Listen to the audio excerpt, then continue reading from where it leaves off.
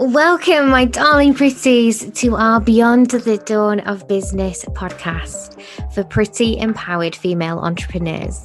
It's time to step into your power, pretties. Lift each other, support the squad, and choose a life filled with the autonomy and freedom to live your dreams.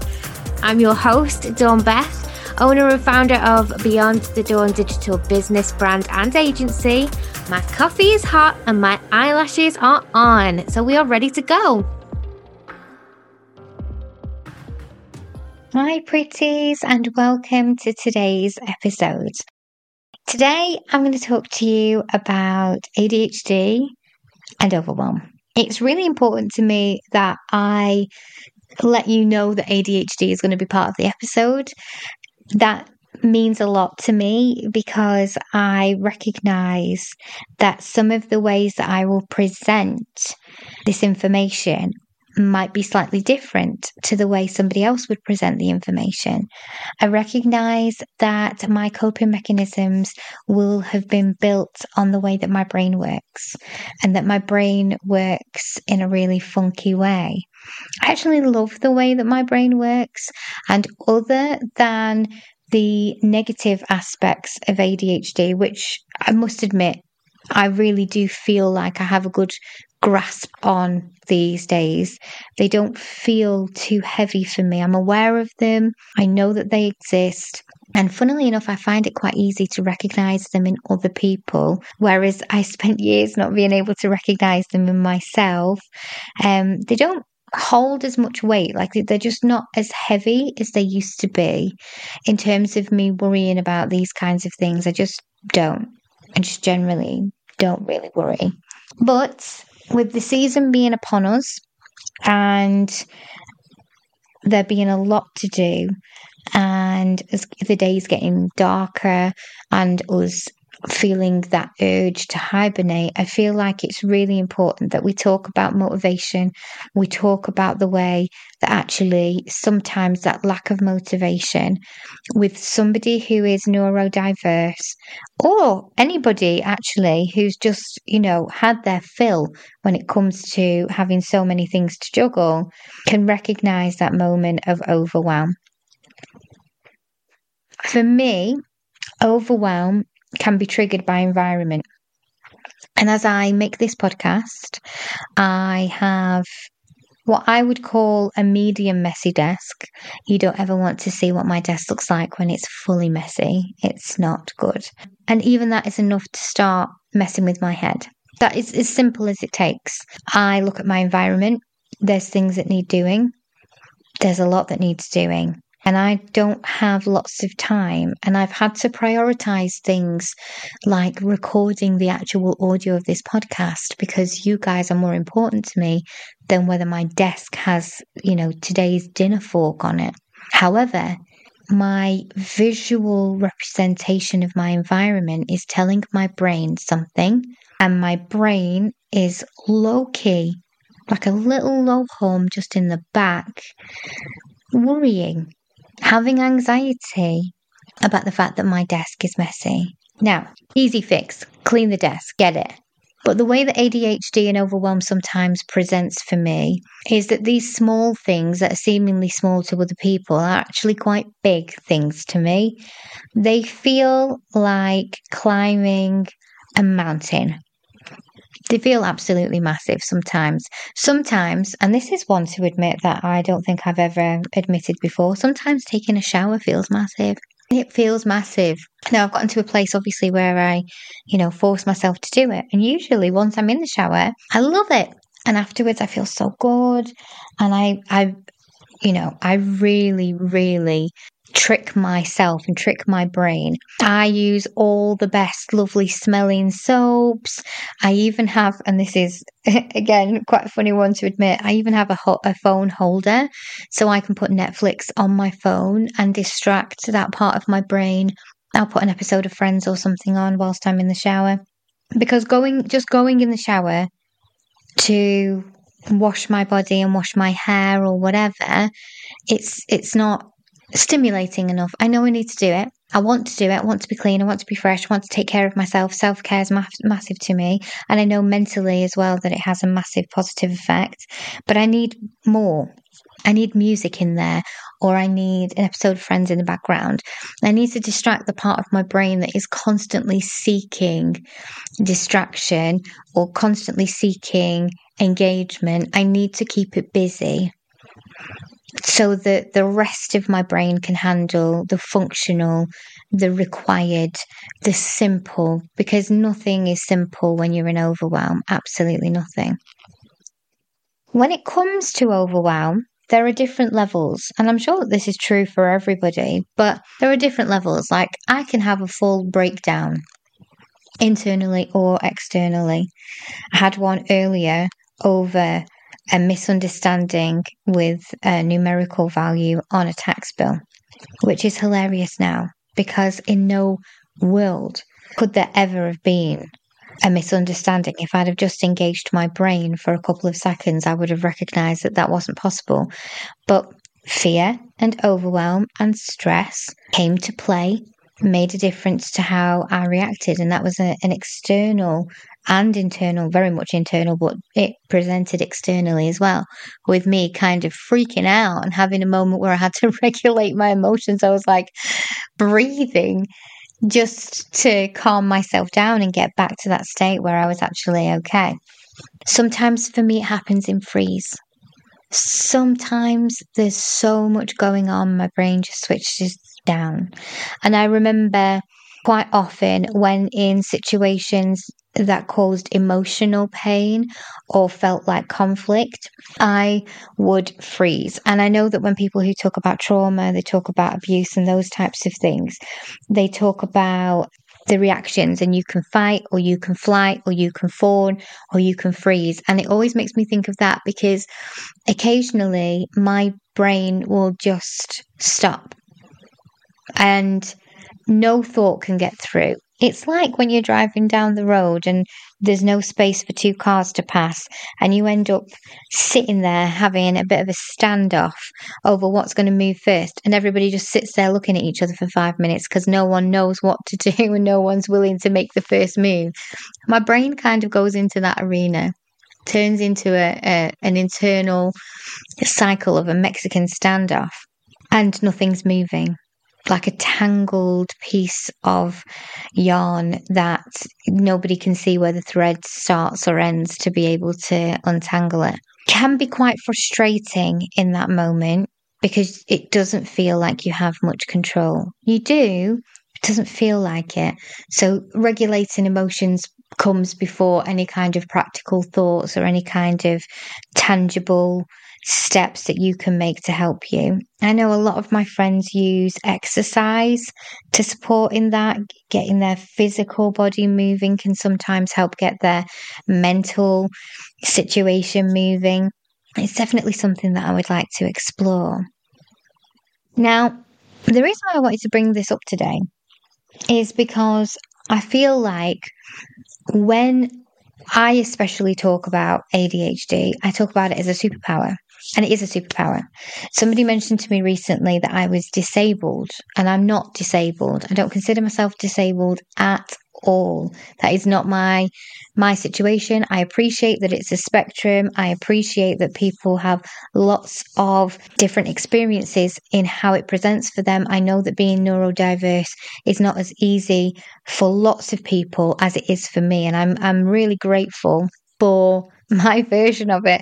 I'm super grateful, actually, because I do genuinely believe that there are more benefits to me having ADHD than there are downfalls. And I feel like I fell on the right side of that. And that's just pure luck, absolute pure luck that has occurred for me. And I'm grateful. But so often I talk about ADHD in a positive light, and I always will, because I don't feel like there's so many good things that neurodiverse people bring to the table, and it needs to be recognised that actually there are some really fantastic things that occur in neurodiverse circles that perhaps are overlooked or not recognized as such a strength. That being said, I wanted to be honest and explain, especially at this time of year, especially with everything that's going on, especially with busy businesses, when you have a team, when you have a family, when you have responsibilities, when you have work, it is still overwhelming. And one of the best things I ever did for myself was allow myself to embrace that and to be vulnerable about it without it meaning anything about my capability to handle it.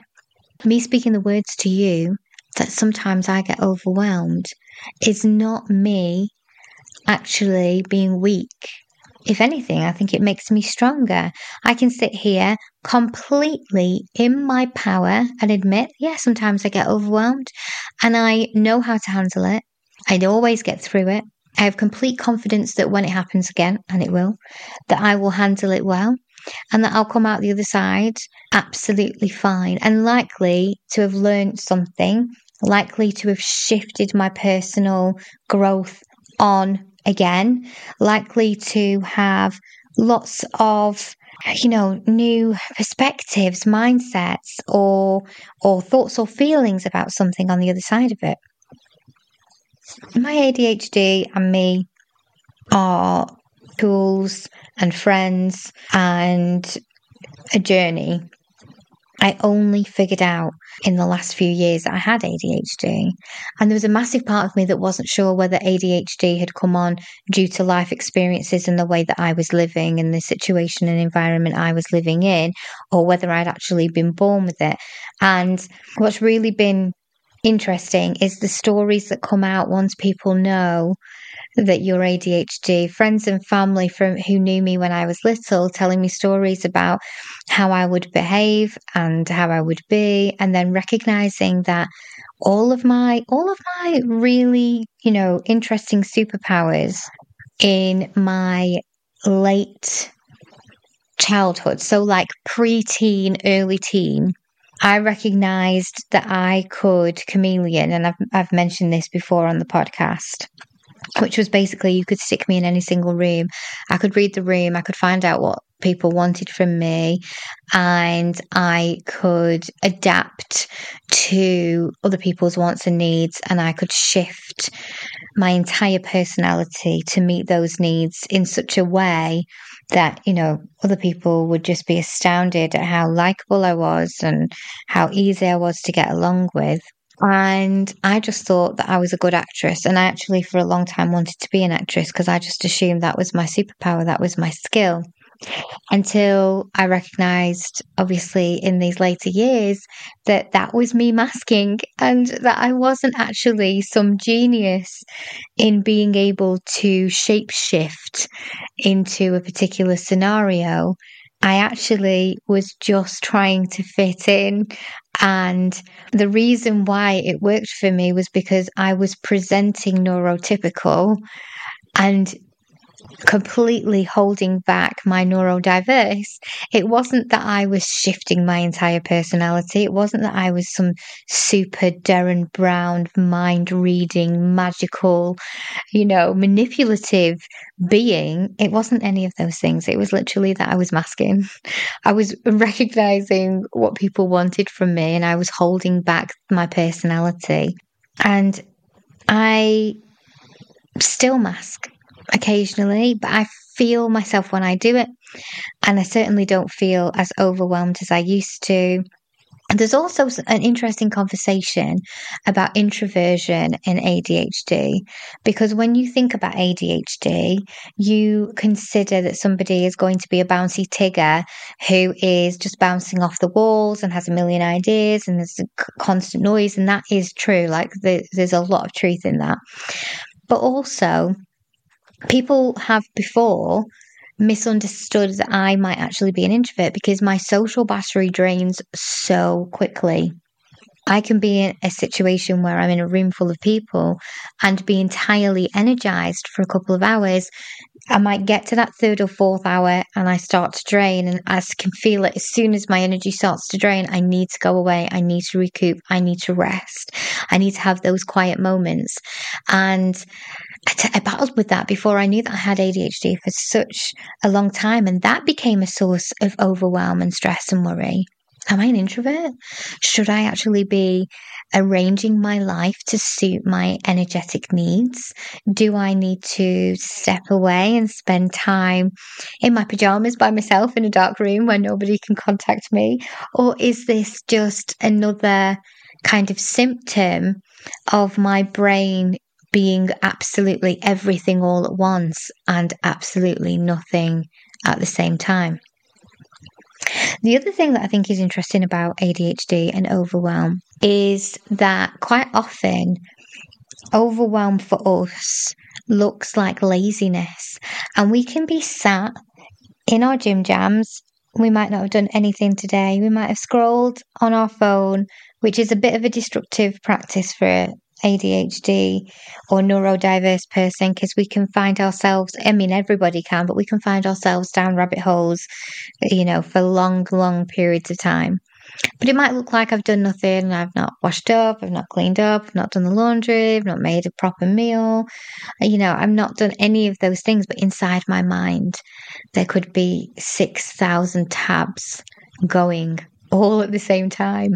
And I might be processing a million different thoughts and feelings that have happened since I woke up that morning or that month. I might be processing what's going to happen in the next couple of days. I might be energetically trying to prepare myself for non-negotiable situations. And I think there's a lot of understanding your own overwhelm, understanding when these things are happening, and having your own toolkit to be able to make sure that you're keeping your life on track and you're not letting yourself get to a point where it actually creates a new level of overwhelm that it becomes too difficult to come out of. So if you've felt that way and if you've had those moments, let me know. I would love to know in the group. Come into our free group. Let us know if you've ever felt that way and what you do, what your tools are. Let's share some tips and hints with each other on how we can combat those overwhelms and the things that work for you. Rather than saying, go ahead and do this, maybe we should start saying, this is what works for me. And then somebody else can read that and take that like a pick and mix rather than being given an instruction. Exercises are great and they have their place, but occasionally it's nice just to be able to have that information and make an educated decision yourself without somebody else telling you what to do. No matter what, give yourself the time and space to not beat yourself up about whatever it is you need. That's my best bit of advice. I love taking care of myself. I love looking at that moment and going, you know what, Dawney? You deserve to spend another hour on the couch, or you deserve to relax and take the day off, or you deserve to go out for that walk or to see that person or to do whatever you need to do that feels good. And I think we don't do that enough. So I hope you remember to do that. And if you're feeling overwhelmed, I'm sending massive, massive love to you, especially at this time of year. Remember that you can reach out and you can admit it. It doesn't equate to weakness. If anything, I think often it equates to strength. Until next time, pretties. If you're loving our Pretty podcast, come on over to Social Pretties, our online safe house and sisterhood community. It's a safe space where female entrepreneurs connect and thrive in a warm, welcoming fold of pretty amazing women. You'll find an easy redirect in the description, and I can't wait to see you in there. And depending on where you're listening right now, we would love it if you would click subscribe or follow so that you can be the first to know when our new podcasts come out.